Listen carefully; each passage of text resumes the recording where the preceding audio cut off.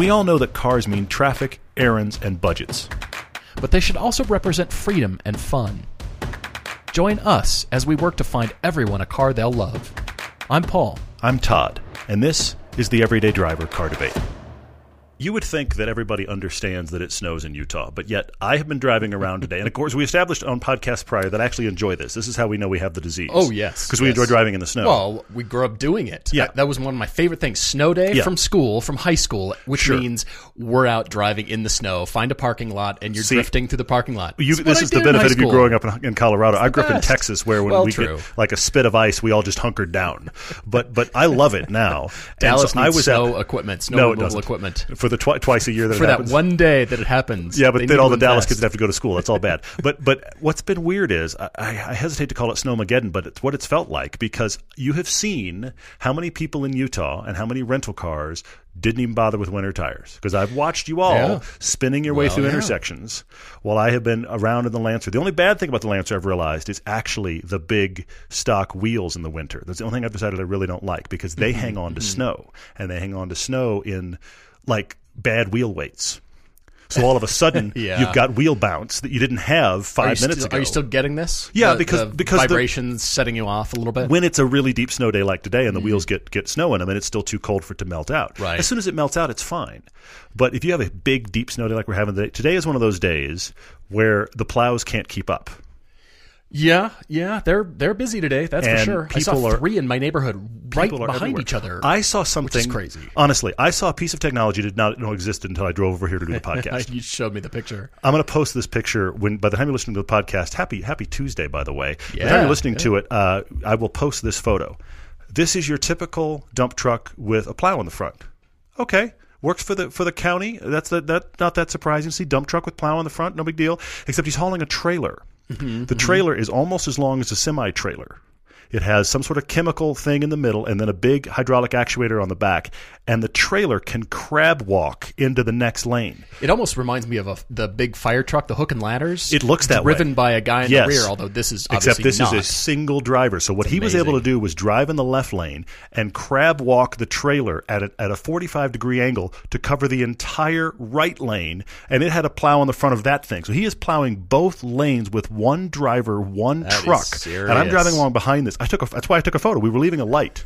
We were doing 5 miles an hour. I have to take a photo of that. I've never even seen that before. So he crab walks his way all the way onto the freeway, clears this perfect patch of asphalt, and then I watched the actuators kick in the wheels on the back of the trailer, and it tucked in behind him into a perfect straight line, and then he got over and let me pass. I didn't even know this existed. Hey, this is how heavy duty it is today. We've got the big guns out for snow removal. It's nuts. I mean, at least Utah knows how to get rid of it. Yes, this is true. The roads are clear. I mean, I-80 is a interstate. I mean, they've got to keep this thing clear at all times. And they know how to do it. They know what they're doing. Winter tires, folks. And your driveway and mine are both, you plow them and it doesn't matter. Yeah, I plowed it just 3 days ago. You got stuck, and then it snowed again. Well, and apparently you're not stuck this time around? I'm not stuck this time. I did put another photo. Here's the thing we both discovered. The problem was not the Lancer versus your driveway. It was that crusty... The Lancer versus Paul's Seriously, driveway. It was that crusty berm that gets created by the snowplow going down the street. Well, yeah. And I got high-sided on that. Once we got me off of that, it was no problem. So I actually brought my own snow shovel to your house today. And I pulled up and quickly snow shoveled out the big berm and then just fired my way onto your driveway, and I'm fine. I'm all good. It feels like that giant thing comes by my house and shoves all the snow in the street into my driveway. Yeah. Well, I don't know how to solve this problem. You live on a corner, so as a result, you get this accumulation of, we'll just put it here with Paul. He'll be fine. Yeah. He won't mind. He can get out. Sure.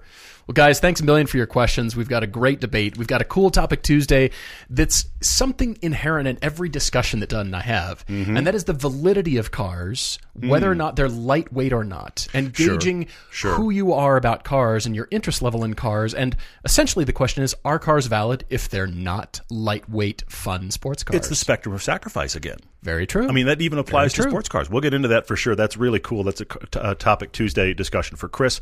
We also have a really cool car debate coming up for Brandon. Many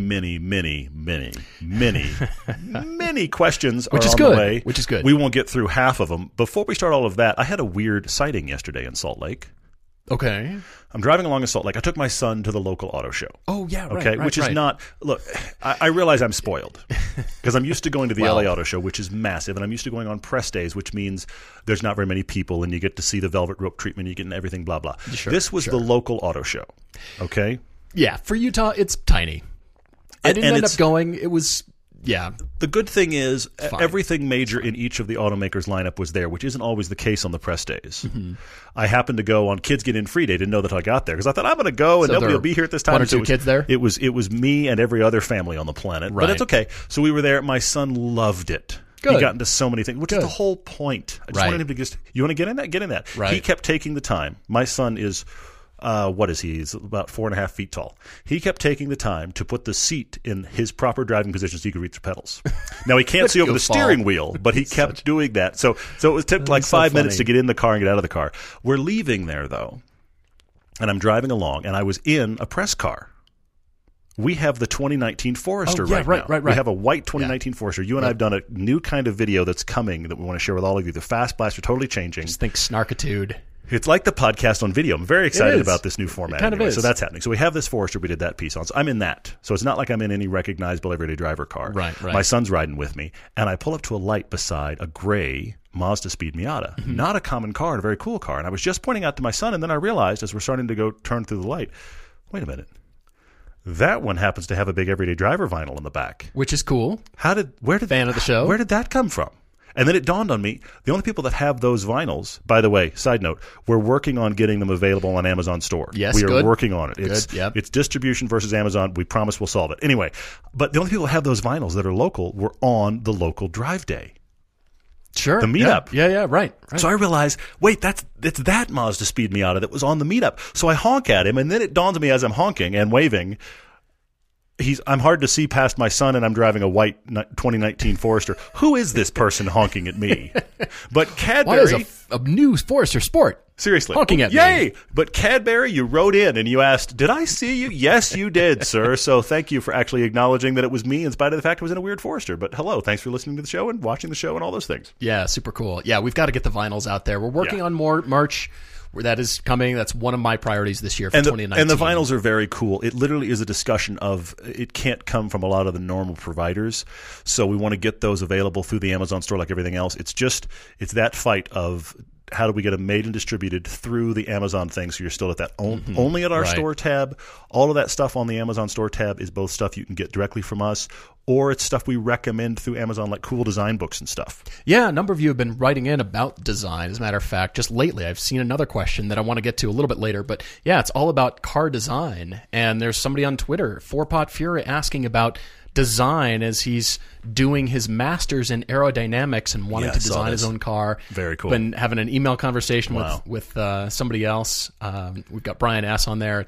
It's been kind of fun to dig stuff up and kind of still live in that world a little bit and discuss it. Great. And so, yes, I've got to put more of that kind of stuff up on the Amazon store as well. Before we get to this Topic Tuesday, I want to acknowledge the first season of Grand Tour and talk about a little bit about what they did. And if you haven't seen it, spoiler alert, please watch it. But it's about high horsepower muscle cars, essentially. Mm-hmm. Pony cars, muscle cars. The three big ones, the ones you should put together, the Mustang, Camaro, and the Challenger are all there. Of course, the Challenger is the demon, and they went off to Detroit, which is cool. Well, yeah, they were driving around abandoned areas of Detroit, that old Packard plant, which I've been past. Wow. And I just, so creepy and weird and historic and all of those things. But I actually liked the episode because they were acknowledging drag racing so much. Sure. I actually got into a discussion with a friend of mine when we were talking about water and methanol fuel injection. And he's totally into drag racing and saying, everything that, they're doing it's kind of cool because drag racers are looking for cheap horsepower solutions. And, the difference, this is his opinion. It's about the European cars and their engines are kind of tuned to their limit at this point, relatively speaking. Okay, all right. Whereas American cars have so much more to give. You can put a blower on something and get 200 or 300 extra horsepower out of an American V8. Yeah. Whereas if you do that to a European car, you've got a whole lot more stuff to do to it. You don't just screw a blower to it. You've got to do more things. Tune the ECU. You've got to... maybe upgrade some mechanicals, that kind of thing, because they're already at the limits. This is his thought, and I I agree on some points and disagree on others. Okay, all right, sure. It kind of depends on the car for me. Depends on the engine, yeah. But what they're acknowledging is, drag racing and the drag racing community. This is what they do, and this is why American V8s are so awesome. Yes, but at the same time, I sat there. Funny. Granted, I'm not the high horsepower guy, but I sat there marveling at the fact that it was that classic American idea of, well, if we just give this more power, it'd be better. The Hennessy Exorcist being the best example, where James May, of course, of all people, was driving the most powerful car at 1,000 horsepower, but it was a Camaro ZL1, which, by the way, no one has ever driven, I guarantee you, except for John Hennessy and been. Yeah, this isn't powerful. Well, he's with the exception only one, of John Hennessy. Yeah. But he took what was, it has the Z06 motor in it. So it's 650 horsepower and torque. And now with James May driving it, it was the Exorcist because, of course, it's supposed to vanquish the demon. There's a whole through line there. Anyway, yeah, so that. But it now has 1,000 horsepower. Yeah. But they didn't change anything else. It's Which just more speaks powerful. to the brilliance of the car. Yes, but it also speaks to that classic thing of, well, if that had more power, it'd be better. Is it?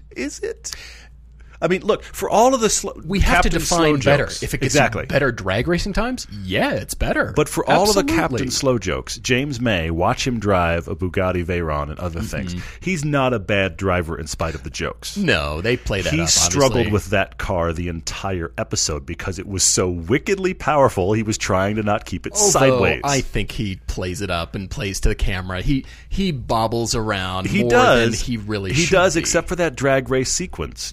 Jeremy's not holding back. No. So for James to actually be taking him over and over and over in that sequence means that James making an effort and is figuring out how to make that thing connect. Yeah.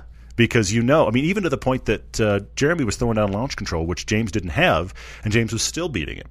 Yeah. But he was struggling with the car in every gear because it's got 1,000 horsepower. Sure. Anyway. Although there's never going to be the point where drag racers say, well, I guess more isn't better and we're going to just True. stop chasing them. True. That's never. No, I that's agree. part of the fun and part of better times, and that's what drag racing is about. And the whole reason the second car was built to be faster than the first car that was ever built. Right? Those Germans built a Mercedes. Looks like a wagon with 3 wheels. We're not going to let that stand. I'm going to make one with 4 wheels and 1 more horsepower. Exactly. It's going to be awesome. Yeah. That's the whole point, is competition and racing and track driving, whatever that is. It's all about competition, right? Okay, all right. I'll drive my little cars that seem underpowered and enjoy myself. But I you're right. That is the culture. Car number 2 on the planet exists. You're right. To beat car number 1. You're right. And they did it very well, and it was cool to see. Of course, they get to close down huge swaths of town. That whole drag race sequence. Yeah, so you could cool. see the barricades of the cops at the far end of the shot know. while they just closed this section down for a long time and just did drag racing. Just because they can. This is what budget accomplishes. Yeah. All right, so that gives us a nice segue into the topic Tuesday, which is the validity of cars. And we've got a note from Chris E., who writes to us. He's been listening a while, and he's become a patron. Thank you so much, Chris. Awesome. Really appreciate it. He lives in Las Vegas. He's 28, and his first car he bought 6 years ago, and he still has it. It's the R53, so a 2003 Mini Cooper S. Which has 155,000 miles, like which is low miles compared to the one you have. Exactly. You got to work on that, man. Just got to get 200,000. Yeah. Anyway. All right. So he is completely infected with the disease. Yes. I love that you wrote to us. Yes.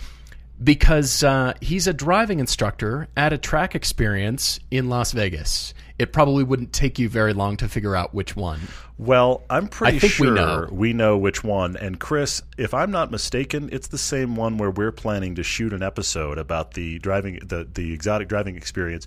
We're shooting an episode this spring for season 5 at the place where you work. You've given us a list of cars, and I'm pretty sure we're going to be in your backyard in a couple months here. So let's see if we can converge on that reality.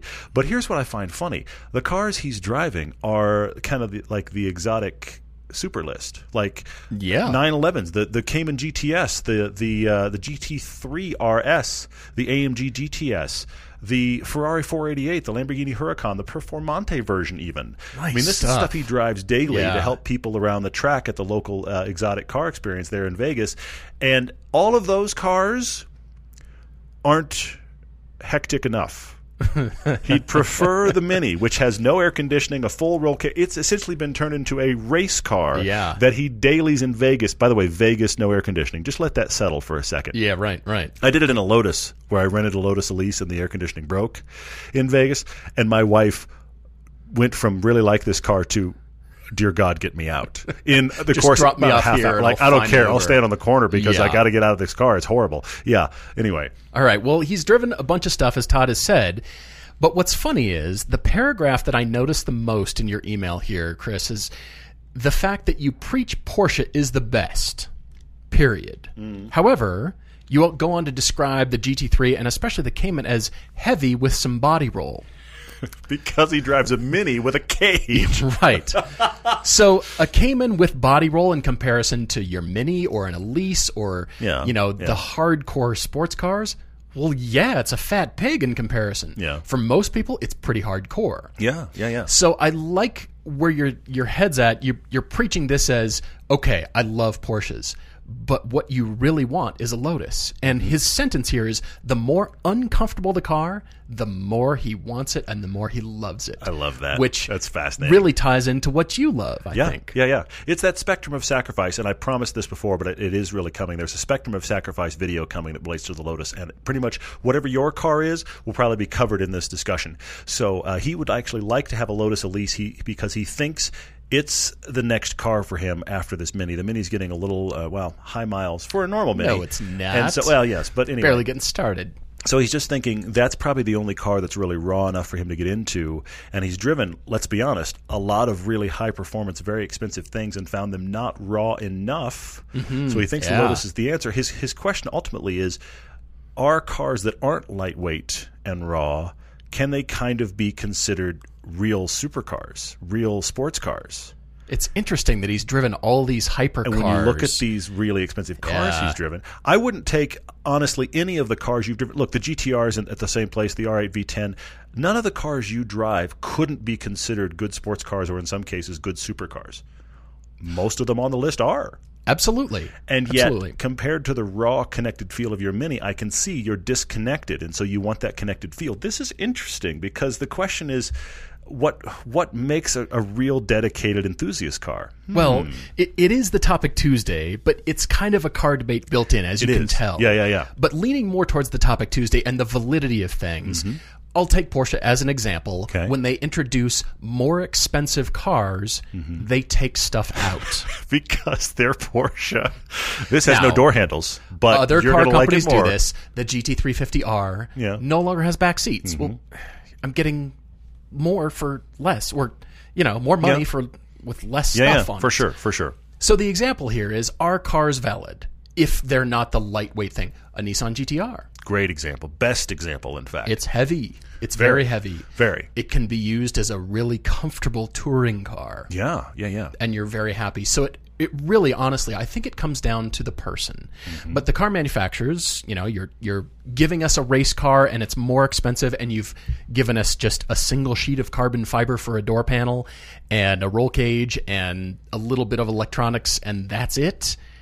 Yeah, pretty awesome. But for most buyers, and I'm generally speaking, most buyers want a balance. When you're driving those Lamborghinis, the Huracans, the Performante, the 488, Sure. well, the buyers are, they want a performance car, but it's still got to feel like they're getting their money's worth. Yeah. Unless it's a hardcore race car and you're dumping money into that, you're not looking for that balance because you're going racing. But if it's a high-performance sports car, well, it's got to have some sound deadening and some luxury touches. Totally.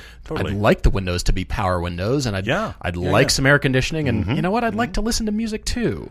All those things start to add weight. And then what's the balance between comfort and sport? And I'm going racing. I think he's at the extreme example, to be honest, because of his job and what he does as a driving instructor. I'm somewhere in the middle. I don't want the big heavy car, but I do appreciate, say, the AMG Mercedes. I appreciate a lot about them. I love the build quality. They insulate you from everything. The E63 S wagon. It's a train. People are tuning these it's a train for the family. 800 or more horsepower. Why not?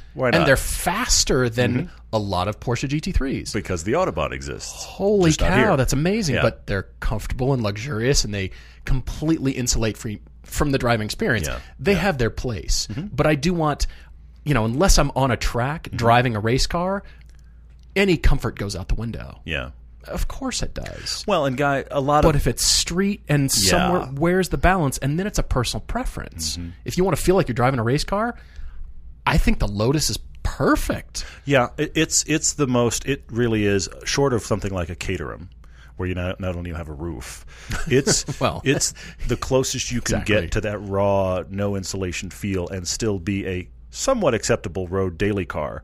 But here, I just thought about this though. Think about the Ferrari F40, late 80s. Good example. Think about how stripped down Excellent that was. example, actually. Think about a pickup truck from the late 80s.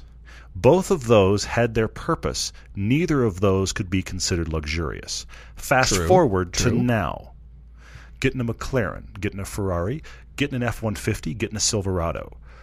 You can look around all of those cars and say, any of the creature comforts I would get if I bought blank sedan are in here now. Mm-hmm. The market has merged. In the 70s and 80s, there was almost a badge of honor to be able to say, I drive one of those supercars, and I put up Lamborghini Countach is the best example. I put up with all of the following list, because I get to drive that. Yeah, right. Okay, I have a pickup and it does this really cool stuff, and I bang around on the ranch, and I carried this last week, and this panel is rusting out, but my pickup truck is awesome. It's not nice at all. But now the market has gotten to a place where, because we're commuting so much, I think that's a part of it. Because we're sitting in stop and go traffic so much, and because technology has moved so much, people are not willing to buy their only car, by and large, I'm painting with a broad brush here, and have I put up with it in spite of these things. Mm-hmm, so as a result, all the sports cars and supercars have gotten very nice to just sit still in, as have pickup trucks. Yeah. And that's why everybody's buying CUVs. That's because an excellent example, actually. It's all just encroached into, I want to be able to sit, let's be honest, stopped on the 405, and it is as nice a place to be in my supercar or pickup as the guy next to me in a nice luxury sedan. That's what the market has done. That's left people like myself, and even more extreme, Chris, in a place where we're like, so what do I get to drive? Right. So he takes a Mini, which, by the way, was already not this incredibly luxurious car, strips out the interior, puts on a cage, takes out the air conditioner, because he wants to feel like he's connected to the car. Sure. Which is awesome. I get it, but Chris, you've got a limited number of options, and most of them are going to be, you're kind of doing it yourself. Yep.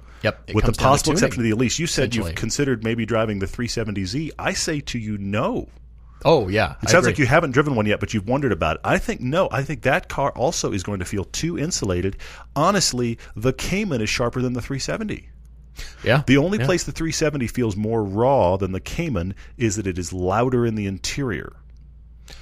Okay. I mean, you can hear stuff coming off the wheels. First gen Caymans, the engine's right in your ear. Sure. You can hear stuff coming off the wheels, but I don't know that makes you feel more connected to the car. You're just aware of the fact it's loud in here. Mm-hmm, so I don't think the 370 works. I do think the Elise is a rare car that you are the perfect buyer for. But I have some other ideas for you that I don't know if you've thought about.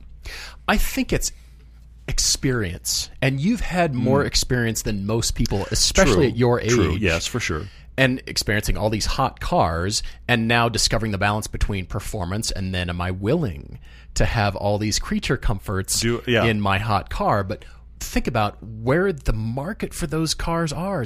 Miami and Los Angeles, at least in the U.S. Yeah. I mean, there's, of course, cities around the world, but that's the best U.S. example that I can think of. Sure. You're cruising. You're not on track. When you are on track, you don't want those creature comforts. Chris, I heard at a car show one time, you're going to laugh.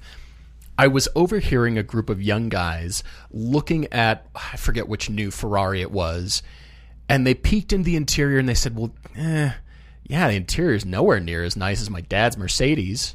I was like, I wanted to go, guys, not the point. Completely missed it. But this is where they've all gone, though. For a Ferrari, it's pretty good. That's not why you buy the Ferrari, because you're willing to give up a lot, especially at the supercar level. Mm-hmm. You're starting to willing to give up a lot. The F40 is covered in hospital lobby carpet. Well, and you can see terrible. The epoxy to connect the carbon fiber panels, and it's about as raw as it gets, because it's much more race car than it is street car. Yeah. And that's kind of what Chris wants. Here's the thing, Chris. These automakers are having enough trouble selling sports cars, period. Now, stripped down sports cars that only people that are willing to, let's be honest, like you and me, put in earplugs and, wow, it's hot in here and I don't care, and I can't see past all of the CUVs that are parked around me. there's not a large group of us that are going to be like, I'll put my money into that. So they're having enough trouble selling the normal sports cars. We're all already complaining about the Supra. You know what I mean? I hate to say it. Right. So this is why everybody's buying CUVs, because here's the other thing that happens. You start to get spoiled, and I'm just saying this because it happens. It's happened to me. Climb in a minivan. Climb in a minivan when you have a lot of stuff to take anywhere. We've done it on productions with a bunch of gear. And as much as minivans are not fun to drive, we leave every production where we've had a minivan production vehicle and we're just like, oh, this thing was awesome. Why? Because we threw gear from like 10 feet away through the side door that opened automatically. Running start. And we had, we bought the flats of water and we had cups. We had water in every cup holder and everybody's just, gear and stuff, and it's awesome. And then I get into my little Lotus and I don't even have a cup holder. It doesn't exist. There's no glove box. If you can climb over the sill, you can join me. Otherwise, you're going to get stuck in the car. I love driving it, but it has no utility at all. So this is the thing. We get spoiled to, I could just have stuff and do things, and this is why cars get bigger and get more cup holders and get nicer. And Chris goes, what happened? Look, Chris, I think the Elise is your next car, and your friends are saying, your budget $30,000. They're saying, if you don't get this car because you keep talking about it, what's the point? You either have to stop talking about it or swallow the monthly payment. But as Todd has said before, you've talked about the $30,000 06 Elise that you can sell in a year or two for $30,000. Yeah, you buy an 05, you can roughly get an 05, maybe an 06. I was able to find an 06 for 30. The 05s are running 28 or so to 32. The 06s are running 30 to 35, and they start going up from there. If you get an 08 and up, they've been refreshed. Supercharged ones are still going for 45. But the nice thing is they've been rock solid for a decade. Yeah, which is so amazing. Buy one, decide it's for you, decide it's not for you, decide you can't afford it, sell it for what you bought it for. Exactly. Yeah. At least own it for a little bit. Along with the Elise, hardcore. 211 GT4 or a Lotus 311, those are very hardcore. They're like a Caterham. You're going to wear a helmet to go to work. Yeah, just going down the freeway, a Lotus Exige, Caterham's Factory 5 818. That's got the raw feel. That's actually, I wonder if that's the best alt car for Chris. It's on my list. Is it? Okay. The Factory 5 818. You say you're a guy that likes to wrench yourself. You want it to be fairly reliable. This is WRX running gear. And here's the crazy thing about them. Chris, for your budget, you could buy somebody's already built one for probably less than your budget. And that is actually, in most cases, more raw than the Elise. And the underpinnings are WRX, so if you need to jack it up and work on it, you can. There's parts. I think that may be the only car better than the Elise in this scenario. Because I hate to say it, but that kit car non-factory produced feel, non-assembly line produced feel, that's about the only way to get the rawness back. Because the whole assembly line mass-produced feel is designed to make it nice. Yeah, make it well-built. Exactly. Designed to make it well-insulated and all of that kind of stuff. It's not home I love the Elise for you. I think you need to drive an S2000 because I think that if you were looking at the 370Z, drive an S2000. That's on his list. That's about half your budget. But I think the 818 from Factory 5, if you buy somebody's already built one for like $20-25, somebody's nice one. Sure. Buy that. Because here's the thing. Built ones of those that are designed for just the track, people are selling for like $15.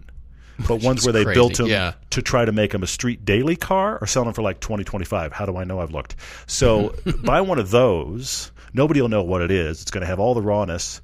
If you don't want to go Elise, I think that's your car. I think the other cars on your list, the Z4 M Coupe, the Evo 10, the BMW 335 IS, all great cars. Absolutely. I think they're going to be fat pigs for what you're looking for. I don't think any of them work, unfortunately. You know what's interesting? For all my vitriol on track about this car, I think one of the best cars you can buy, new or used right now, is an Alfa Romeo 4C that has the balance between it's mass-produced, it's comfortable-ish. For most people, it would be very hardcore. For this, what we're talking about, I think it strikes a pretty good balance between the hardcore feel. You've got the engine right behind you. You've got that chassis, the carbon fiber that is transmitting all the buzz of the engine through the cabin. Sure. Yeah. But it's still nice enough. But see, I don't think it's raw enough for him, and it's also out of his budget.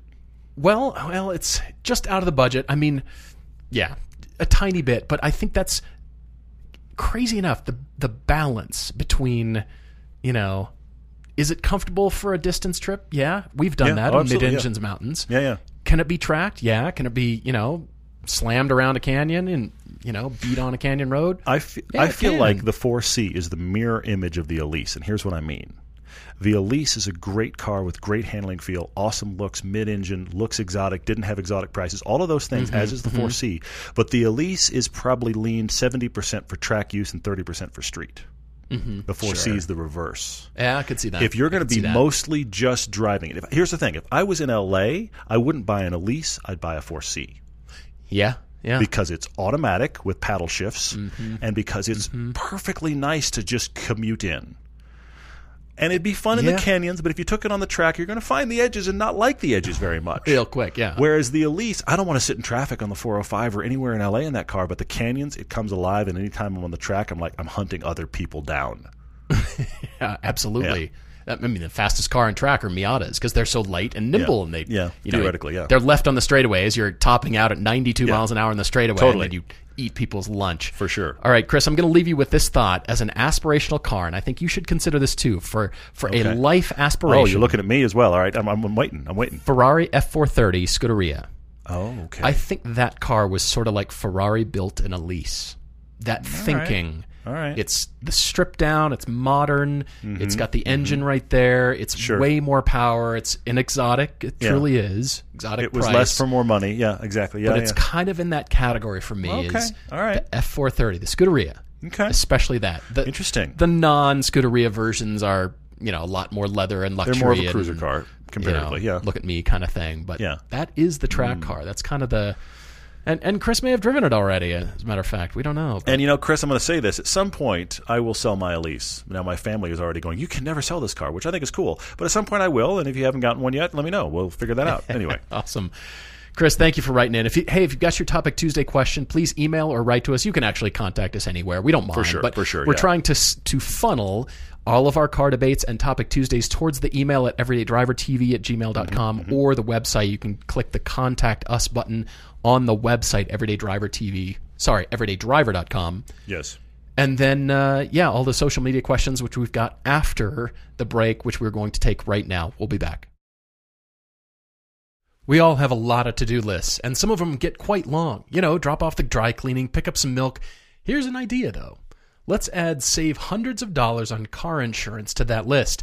And the good thing is, you don't have to drop off or pick up anything. All you have to do is go to geico.com, and in 15 minutes you could save, you've heard it before, 15% or more on your car insurance. Extra money in your pocket? This just may be the most rewarding to-do thing on your list today. We're back and headed to Brandon, who's writing to us from Portland, and that is relevant because he's about to move to Colorado. He and his fiancée are looking for his first kind of sporty car. He's going to upgrade his car in the process of the move. So we're getting into what's my first sports car? This is a good question for Brandon, but he's moving to Colorado, and he's going to have to deal with what we're dealing with right now, which is, oh, look, it's snowing outside. All right, Brandon is 25. He's never owned a sporty car, and by the way, there's many people. You don't have to start at 25. There's people who are in their 50s later who haven't yet owned a sporty car. Totally. That's perfectly fine. It doesn't matter what age. I'm glad you're discovering it early on. That's awesome.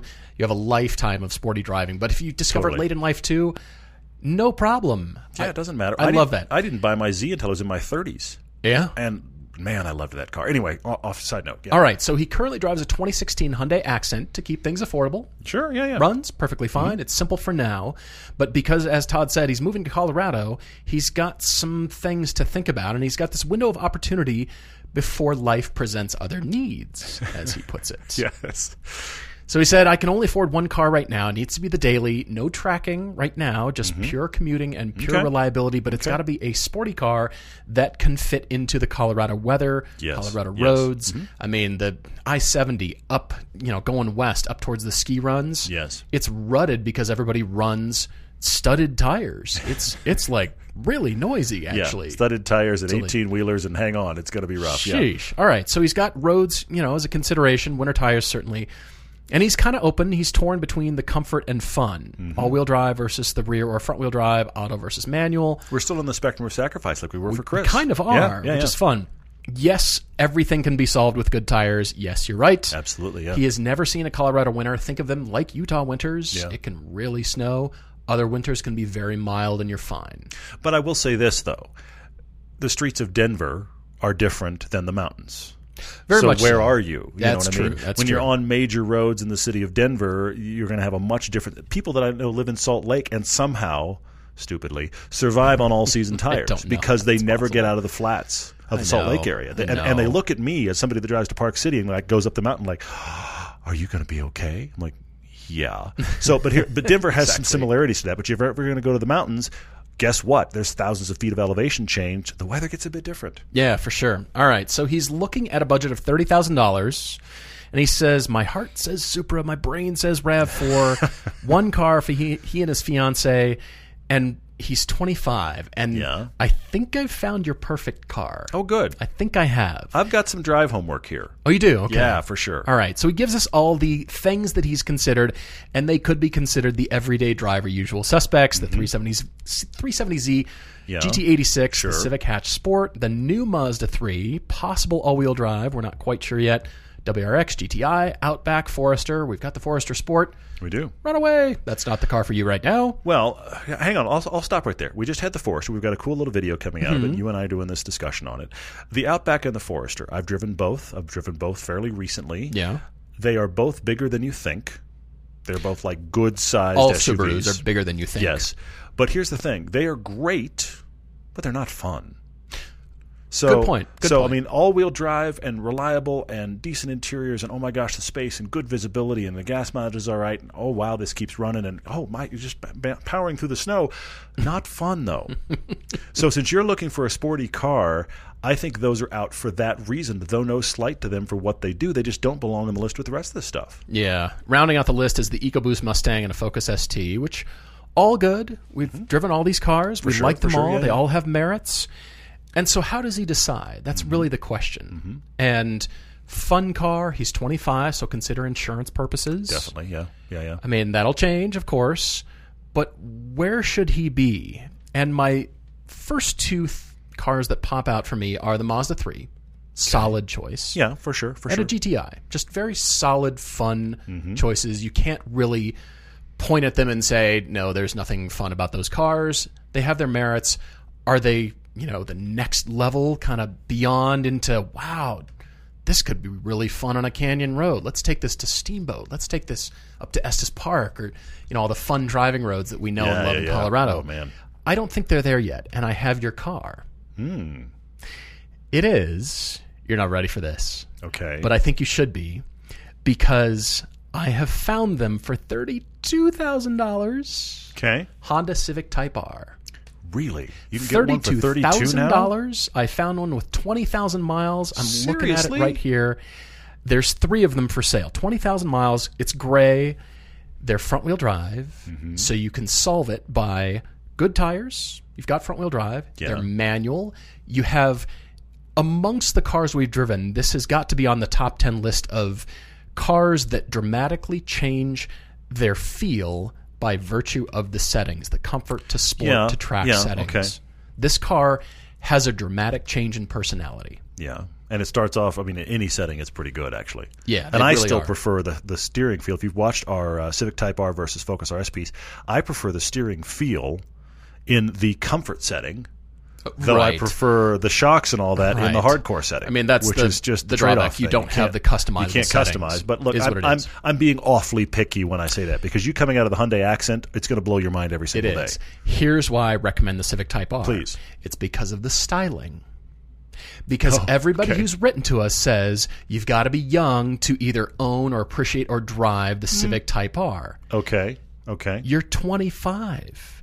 This car is designed for you. They're now 32 grand, slightly used. Looks great in Yeah. gray with Yeah, the red okay. calipers. Whether you want to take the wing off or not, but this is the car, as you put it in your email, before, I need other needs in my life. Things change in my life. Enjoy it. Have fun with it now. It's like Okay. owning an STI or an Evo or this Sure. now. Sure. Okay. I kind of wish I was 25 and enjoying this car, although that might not stop me from buying it. Well, I'd like fair. it that much. Yeah, I'd, yeah. I'd drive this car. I would. Well, it's crazy, and I'd drive it. We had the Hatch Sport for our Mazda 3 Hatch Sport Mm-hmm. and Elantra piece in downtown LA.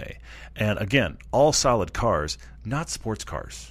No. So if you could get a Type R for your money, that is everything, all of that usability of the Civic, but full-on sports car. That's what's so amazing. I see it. No, I see it. I don't know what insurance is going to do. I'll tell you what insurance is going to do. It's going to go up. I know. But yeah, okay. All right. Now is the time. Okay. Because imagine, well, we're all 25 inside, right? I mean, I would or drive 15. that car. Yeah, I got it. Yeah. I would drive that car. When you're 50, 60, 70, are those buyers buying the Civic Type R? Not really. But that guy would be my hero, though. Totally. That's why I'm saying. Grandpa and the Civic Type R is my hero, just so you know. Now is the time, Brandon. That's good. I like it. Civic Type R. I'm not saying that style is equated to age. I'm disconnecting those two, and I'm giving everybody permission to disconnect those two. Agreed. Yeah. No. You know, there are the marketing boards, there are the mood boards, and you can tell what cars are marketed to what kinds of age groups. It just exists. It does. Yeah. And so I think now's the time for your Civic Type R. And then you can graduate to the high horsepower, the rear-wheel drive cars. Then you'll be able to afford more cars in your life. And, Caymans and 911s and interesting things are coming your way. But start with the Civic Type R. They're so awesome. Wow, that is cool. All right, Brandon. Wow, that's tempting. I'm a little sidetracked in my head. Brandon, I wanted to speak about a couple cars for you real quick. You've kind of talked both sides of one part of this equation. You like manual transmission. You know you're looking for a sports car, but then it dawns on you you're going to commute in this car. So there's this gray area here where you're like, sure, manual, but maybe automatic. So I'm going to talk to you about cars that I know come either way, and I think are going to be solid in automatic form, or maybe come just as automatics. But I think they should still be a serious consideration. So let's run through a few real quick. You could, and it's not on your list, and I'm surprised, get yourself an Evo 10. Now, I could say Evo 9 or Evo 10. Either of those you'd find fun. But the Evo 10 specifically because you can get that dual-clutch gearbox like I have in my Lancer. Sure. So for $30,000, you could find the nice MR. Now, nice and MR aren't equivalent. But you follow what I'm saying. You could find an MR. It would be crazy fun. But any time it snows, you'd be like, fine, let's just do this. Okay? Sure. So the Evo MR is a worthwhile one there. I do want to speak to the 86 because you brought it up. The GT86, which, again, is the Subaru BRZ or the FRS or however you want to call it. Look, I drove it through 2 hardcore Utah winters. Yeah. I was the only sports car going down I-80 in the middle of a blizzard, and I was fine with it. Totally now, awesome. You're going to have a conversation, a real conversation about how are you going to use this car. If it's going to be a lot of unplowed roads, you're striking fresh tracks, oh gosh, there's a lot of hills, this area gets icy, probably not your car. I mean, if it's in and around the Denver area. If it's the Denver area and you're commuting, that actually has a really good automatic. Genuinely. It's a really good 6-speed automatic that listens to the paddles. Not a dual clutch, but solid. Rear-wheel drive, which is crazy fun in the snow. I genuinely still miss it. And cheap to insure, cheap to buy used if you want. Winter tires on it, you'd be very happy in that car unless you're doing some hardcore conditions, which is where the all-wheel drive might matter. So that brings me to these two. Okay. Drive a Golf R. You can get them for your money. And drive an Audi S3. Both used, but you can drive and That's find good news. both of the above. Golf R's and Audi S3. So, and honestly, that's great news, underneath the skin, same car. Yeah. Do you want a sedan or do you want a hatchback? Same DSG, same thing. Compelling, much more fun than your Hyundai, would feel like a sports car. I mean, look, they're not as hardcore as a lot of these others on the list. They're just not. But significantly more fun and sporty than what you've had, but yet still feels like a gentleman's car. Okay? So Golf R and Audi S3 with the DSG, those are very tempting. I don't know that you can afford the insurance on this car, but you can get them. We've talked about it before. If you want to talk about the gentleman's hot hatch, you know where I'm going now. Oh, yeah. Mercedes GLA AMG 45. It's supposedly a CUV. It's not. It's a hot hatch. It's a hot hatch. Great 6-speed dual clutch. Crazy fun car. And I cannot believe how cheap they've gotten. Get yourself a Mercedes. And then you feel real classy and all that and awesome. And then it snows and you can hoon. Then you know what? It's sunny outside. You can still hoon. That is a car that nobody expects how much you can hoon that car. Now, you may say, I'm 25, do I want a Mercedes? Maybe you're on the other end of that equation. But honestly, that is the gentleman's hot hatch, and I stand by that. Yeah, that's pretty cool. Although you're right, insurance. Yeah, it might be a problem. They're going to see Mercedes. If your fiance pushes for a CUV, because that has happened and might happen, I am going to say CUV, SUV, shop cheap Cayennes. Okay. Much bigger, not as fun as the other stuff we're talking about. Not sports car Not territory. as fun as stuff we're talking about. But I think it would feel more sports car than your Hyundai. So that's the only reason that's there. It's kind of, I've got 2 wild cards. That's wild card 1. Wild card 2, also a Porsche. You know how cheaply you can get a 996 911 4S? Because Chance just got a $15,000 one. Yeah, he did. I mean, that was a bit of a one-off. It had high miles. It was a one-off, but They're the usually fact like that 25, 30 right but now. Well, 20 to 30, he's got 30 grand. Yeah, true. All-wheel drive Porsche 911. I think that may not be your car. His insurance agent is going to but that's an have older a field car. day, But that's an we'll older say. car now too, though. Yeah, they'll So just see let's- Porsche. They I will. guarantee it. So They'll let's see just that work. let's just. There's a wild card shopping is in Porsche. You're probably not in Porsche. I think personally, I think it's that Golf R S3 if you want to go all-wheel drive. If you want to go hotter, it's Evo 10 or GT86 for a more focused sports car experience. But you have to figure out if those cars are you. Crazy. Wow. All right. Well, guys, thank you for writing in. Really appreciate it. We've got audience questions on social media we've got to Wow, jump we do. to. A ton of questions. I'm jumping into a design question from Steve T on Facebook. Paul, what is with the giant gaping grills on new cars? The Predator Maw. He Yeah. calls out Lexus, Mazda, Toyota, BMW 7 Series that the internet is making fun of constantly. I think BMW is struggling right now, personally. I think their styling Z4 department has aside, kind of lost their way. I and, do. I agree mean, with I you. like the I agree with M2. you. Don't get me wrong, and the Z4 is great. But everything else, they're not hitting home runs here. They're kind It's of interesting. lost in the weeds, and Yeah. they're one of the latest manufacturers to get sucked into this huge, Yeah, just for sure. oversized everything on the front. And they really want you to think, that's associated with the BMW brand or the Predator Maw and guess. Lexus, and they, Yep. Unmistakable. And Unmistakable isn't necessarily pretty, by the way. unmistakable, very recognizable. I guess. You could, that whole term about I can't unsee that, also unmistakable. Yeah, true. My eyes are burning, but that's unmistakable. 7 Series is gnarly, and that X7. Oh yeah, no, yikes. Yeah, the Cullinan is on that list too. Anyway, car manufacturers get away with this now because of car styling. The bumper is still there, but in the 80s, we'll say, car manufacturers, they recognized the bumper and they sort of promoted it in design. Yeah. Okay. And they showed it off. They had the headlights and the grille above it, and the intake for the radiator below, and some fog lights and some cool styling, and there was the bumper. Whereas now, the bumper's still there. Yeah, it's just but we're buried trying to hide it. under a clean design. Interesting well, point. Clean Yeah. is debatable, but Yes, I take your point. the urethane, we'll It's say, incorporated. the It doesn't plastic stand proud. with chrome, and Yeah. the urethane is now covering that bumper. It's still there, and they'll cover it up. Even on the Lexus Maw, you can see the grille. You can see it You can see through it the through it. grille. Yeah, you can see the big bar. So they're getting away with it now just by virtue of styling, which changes the car design, which is good, but in some ways it can be used poorly. BMW, not good. Yeah, I hear you. It doesn't need to be that big. Let's restrain ourselves. I understand the need for airflow. That's important. But, yuck. It's just hard to look I at hear ya. that. I hear ya. So, yeah, it's the corporate identity. They really want to differentiate themselves, especially in the coming age of cars where everything is such clean design and we're driving around in pods. Yeah. Why choose the BMW? Some people are going to like that. They are. Some people love the Lexus look, and they've very much distinguished themselves. That's what every car manufacturer is trying to do. Size is not always the answer. Bob Wright on Facebook says, I'm 54 years old. Is it wrong for me to do my best Ken Block impersonation in an empty snow-covered parking lot every chance I get in my 2015 all-wheel drive Fusion? Bob, 2 things for you. First off, are you aware of the fact that Ken Block is 50?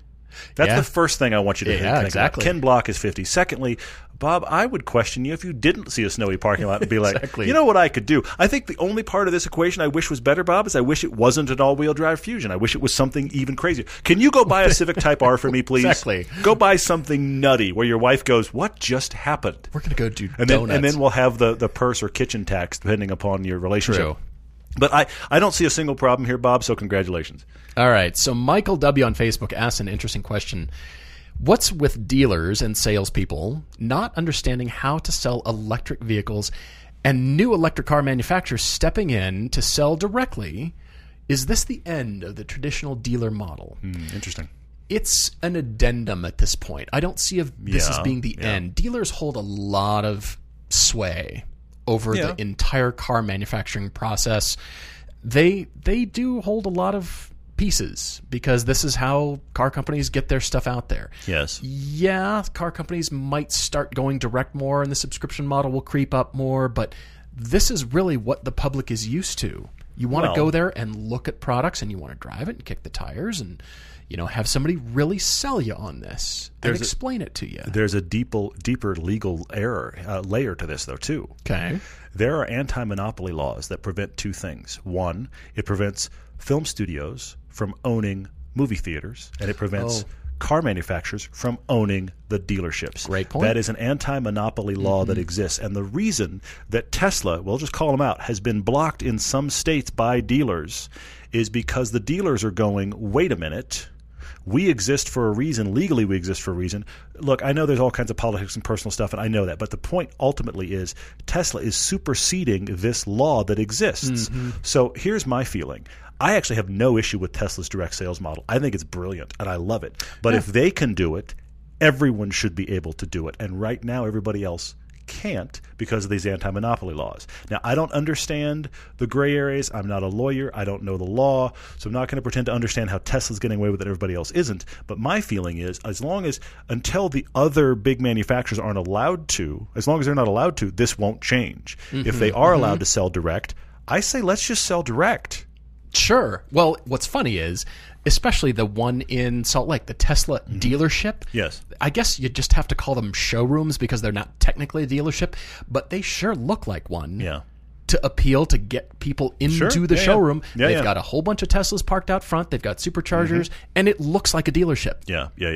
What is the term that we call them? Okay, it's a showroom. But you go test drive things, but then you just order it from there. You can't actually buy the car on site. It's weird. Okay, fine. It's weird gray areas all over the place. Although I think education is going to be the key.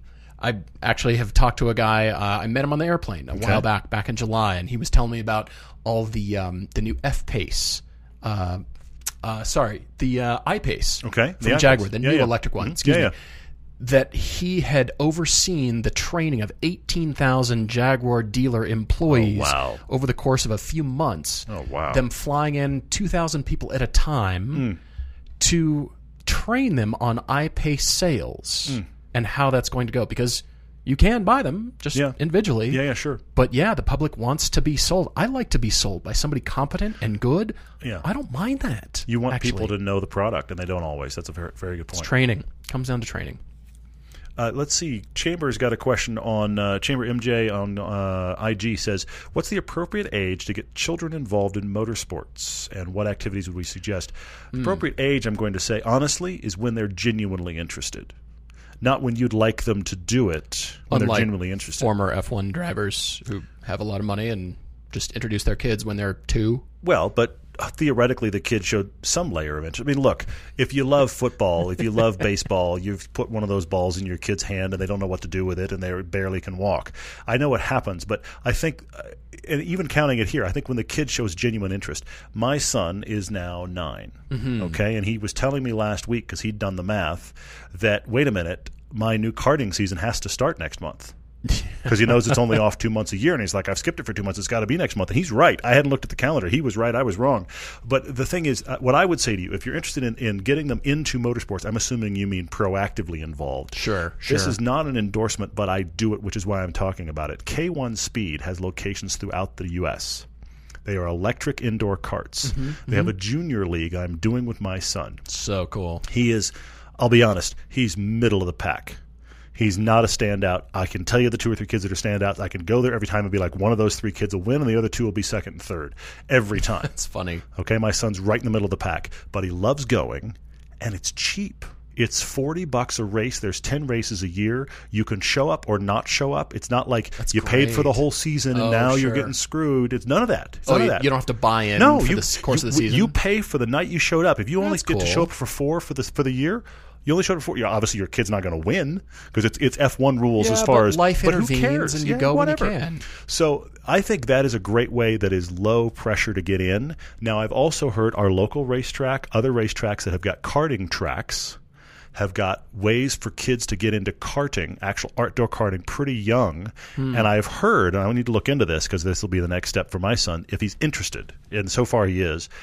Supposedly there's a guy out here that has karts he keeps, and you kind of rent his karts for the kid races. No kidding. So you don't have, because you can spend a lot of money going down this road. Yeah. So those are my first two recommendations. But just see the level of aptitude and interest, and then before you even do the league, just go to your local karting place and put them in a car and see if they like it. There's a question over here from Joshua J. on Facebook saying, if we could go back in time and be part of a motorsport event, what would it be? Like Ford racing Ferrari at Le Mans, or seeing Ayrton Senna race and win a championship, or going back to seeing the blower Bentleys on the banking at Brooklands, or the 917 flat out on the Mulsanne Straight, things like that. I like this question. I think my fascination has to do with Formula One in the 60s, maybe the 50s actually, like the Fangio era. Yikes! When a lot of drivers died. Somebody died. Yeah, seriously. They were, men were men. They were like really got a cigarette in my mouth and no seatbelt that I'm sitting on the drive shaft. It's gonna be fine. It's gonna be fine. Even the James Hunt era. Yeah, just like, for sure. Yeah, you know what? I'm throwing caution to the wind, and it is extremely dangerous, and it's not like this corporatized thing that it is now. Even though I still like it. It just seemed more so just we're exploring everything. We're trying it. Test pilots. And exactly right. These guys are willing to jump in this dangerous thing and risk their life even more so than now. Oof. I don't like that about the era. Sure. I like that, modern safety features have been invented. Sure, and I see it. Are keeping our drivers safe, for the most part. But it's still a dangerous thing. But just for sure. That era, that sort of free-flowing kind of anything goes, hey, we're going to try this. And, well, that blew up and killed our driver. Darn it, back to the driving board. Man, that's awful but true. Yeah, I want to just kind of observe and soak that era in. I just want to learn more about that, I guess. Interesting. All right. Let's see. Mose on Twitter asked me, I have an Elise as a daily. Yes, I do, and I love it. He's saying the Evora prices are falling and the Elise prices are staying steady. Is there a place where the Evora makes more sense for me than the Elise? Are you reading my mind? No, honestly, this is the true answer. I really like the Evora. I love my Elise. I love my Elise. I really like the Evora. The extra little bit of usability in an Evora makes it very tempting for me. At $45,000, if I was spending $45,000 right now, I could get a supercharged Elise or a really nice Evora. I'd have a lot of trouble buying the Elise at that money. Sure. Would you want the S though? Would you want the Evora S? I'd prefer the Evora S. Yes. The power? Yes. Yeah. So once the Evora S's come down to the $30,000 range, oh my gosh, I will be very tempted to jump. And I'll tell you, if and when, let's just say when. Yeah. When the Evora 400 is 50 and the show's doing a little better, that's actually the one I've got my eye on, because the Evora 400 is fantastic. Though I would take an Evora S tomorrow very happily. I like them. It's the Elise turned from a 12 to a 10.5 on a 10-point scale and give a little more usability, and they're brilliant. I love them. I agree. All right, there's a question over here about manual transmissions from Danish S. Does a manual gearbox always mean better future resale value? Interesting. It does to us enthusiasts, but I don't think it does to the general public. No. Because they don't want it. It means hassle of driving. Yes. To us, it means glorious driving roads. To most people, it means, I'm going to, I've got a knee problem, or I don't want to sit in traffic with that. That's less valuable to me than an automatic or a PDK. It only works on the iconic enthusiast cars, and then it works. Yeah. And those are dwindling. Yeah, and for sure. Hope they stick around. Yeah. But come on, Toyota, BMW, bring us a manual Supra. Come on. We'll see. Come on. Michael Newsom asks a Facebook Track Daily Crush question. Z4 Coupe. The Mazda RF, MX-5 RF, he says, pretend you fit, which, okay, I'll pretend I fit. And the Cayman R, Track Daily Crush. Ooh. Tempting. I have to track the Cayman R. Yeah, that's pretty much designed for it. That's obvious. The Z4 Coupe versus the RF. Okay, honestly, Michael, I am going into Fantasyland, and I'm pretending I fit well in the RF for this equation, because I do fit in the Z4. I fit in the Z4 right now, and it's very fun to drive. If I really fit in the RF well, I'd pick the RF. Really? I think I would. because I like light, small stuff is why I'd pick it. The Z4M Coupe is really cool. I really, really like it, but it does feel heavier and a little less chuckable than the RF, and those are the things that speak to me. I see that. I take the BMW for the power and that engine. I can see it. Just glorious. Yeah. But yeah, I mean, mincing it very finely. It's win-win here, this whole equation. That's true. I can't imagine. All right, so a little bit of speculation here from Wheelman GT. What are some cars made in the last 15 years that we think will keep a good value and be sought after in coming years? I mean, we just came out of the Barrett-Jackson auctions seeing some crazy prices, crazy things. Yeah. I've always heard that you go to Barrett-Jackson to sell a car, not to buy it. Yeah, people at are least doing what I'm both, hearing. though, yeah. I mean, I'm thinking somewhere in the Jaguar F-Type, Ferrari 430, Scuderia. I think E46 M3s are in that classification. Yeah. Certainly 1Ms. 1Ms for sure. 2011 1M. I think the Z4M could be in that category. Yeah.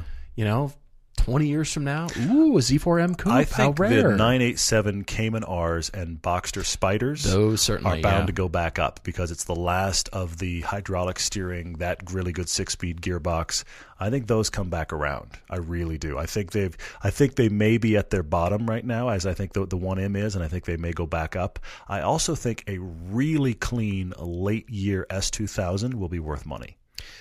I think it'll be like the Supra, where it's like, why is that worth that? And it'll be the one with like 1,000 miles on it. Sure. That S2000 from like the Super. last year with no miles that shows up 15 years from now. It's like, where has this car been?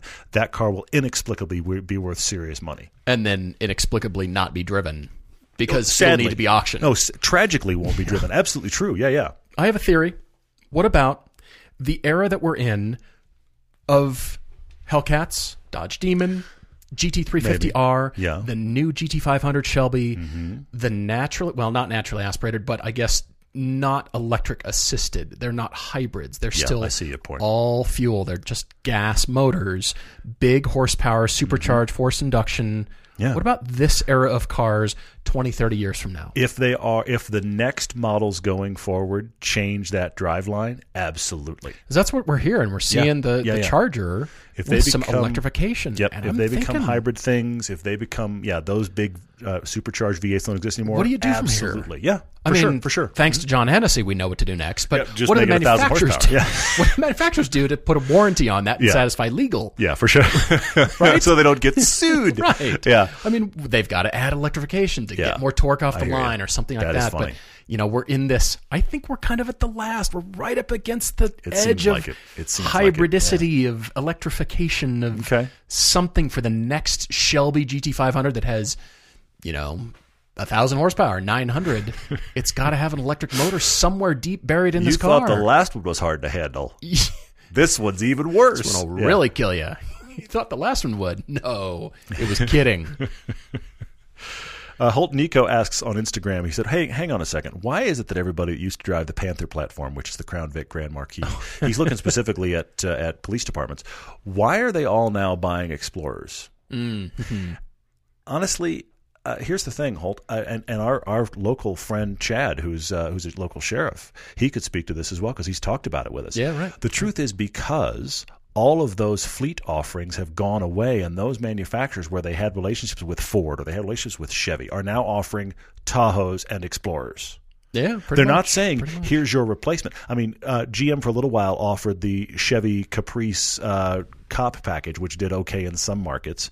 But up here where we are, it was Dodge Chargers for a while, and now they're starting to work all of those out into Dodge SUVs. Mm-hmm. And it was old Ford Crown Vics, and now it's becoming Explorers. And they have the Explorer with the EcoBoost police pack, which has got genuine power, more power than their older sedans used to have as far as like off-the-line stuff, and actually faster even than their big Yukons. They're genuinely crazy. Quick. I mean, Chad's joked with us. He's like, day at the office is how many daily triples, because I got to run back and forth across the whole county with the lights going. He's doing the daily triples in the EcoBoost because he's got to get somewhere. We got land to cover. So exactly, they're not being bought because those police departments looked at the market and went, we don't want rear wheel drive sedan. They're not out there. Yeah, they're just, and so they're being offered these SUVs, and that's why they're buying them.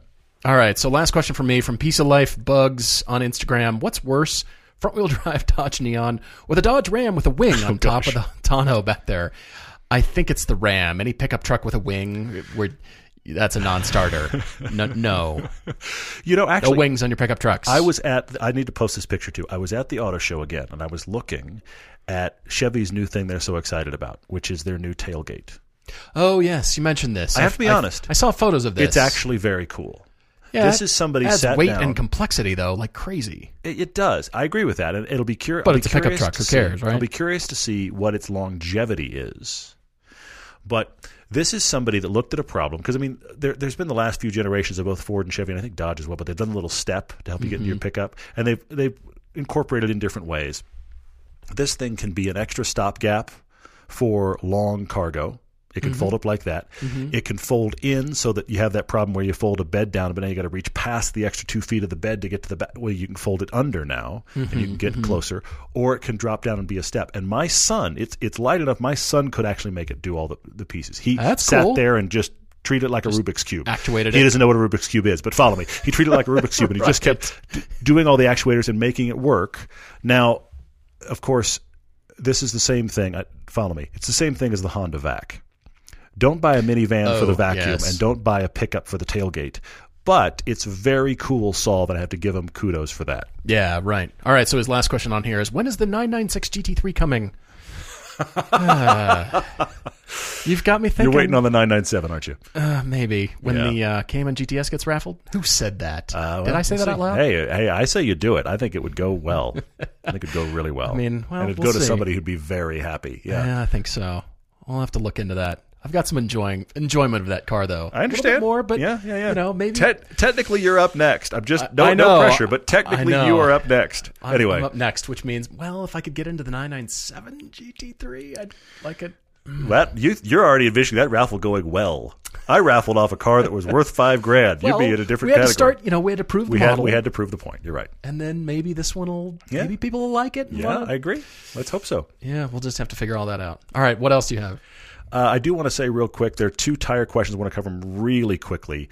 Mr. Kidd asked, do we do TPMS on our winter set of tires? Yes, I do. Yeah. It's not required, but yes, I do. Some people don't on their winter set of tires. They run Steely's, they run no TPMS, and they just tolerate the light for 3 months a year. Right, that's the issue. I totally get it. There's nothing wrong tape with that. On the instrument panel, cover up the lights. The way you used to fix your VCR. It's blinking, and now it's not. So you could do that, but yes, I do run TPMS. Also, Ben Davis asked about, winter tires for all vehicles in the winter. Understood. Good, thank you. Hey, we're getting through. We're making progress. The point is happening. Exactly. I don't want to see any of you sideways at an intersection. This is really what I'm going for. But he's like, all right, so what I put on my non-enthusiast vehicles in the summer? Oh, yeah, well. The minivan, the large SUV, the pickup truck. Plenty of choices. Yes. This is the place where I'm going to say to you, don't worry about getting all-season tires. They're fine. I'll tell you this directly from my wife's experience. I put some high-performance UHP tires on her Cayenne when we first got it, and they lasted us 7,000 miles. Gets expensive. Now we've got some nice performance all seasons on her 5,000-pound SUV that she is not tracking, and we're very happy. Yeah. Your minivan and I would say don't buy the cheapies. Shop around, buy a decent brand making what they claim is a high-performance all-season. Do some research on, is that actually been a well-reviewed all-season tire with a decent tread wear, and get that. You don't need Pilot Super Sports on your minivan unless you are really... If you want to, if you're going to go Hoon, you've got the extra cash. Great, but I don't think it's necessary. I will admit that. I mean, just rain, keep in mind rain and water, and the evacuation of water is hugely important, but good summer tires have that ability too. And with my wife on all seasons, I can push her, and I don't actually push her. She encourages this. She'll go through the first little dustings of snow we get around Halloween on her all seasons, and it doesn't even matter. Yeah. But then by early November, it's time for the winters. Well, this is also the girl who turned on sport mode and broke the button off with a screwdriver. She pretty much tries to. She's so frustrated anytime it's not in sport mode, that's for sure. Guys, thank you so much for your questions. We really appreciate it. We are definitely looking forward to next time. Cheers, everyone.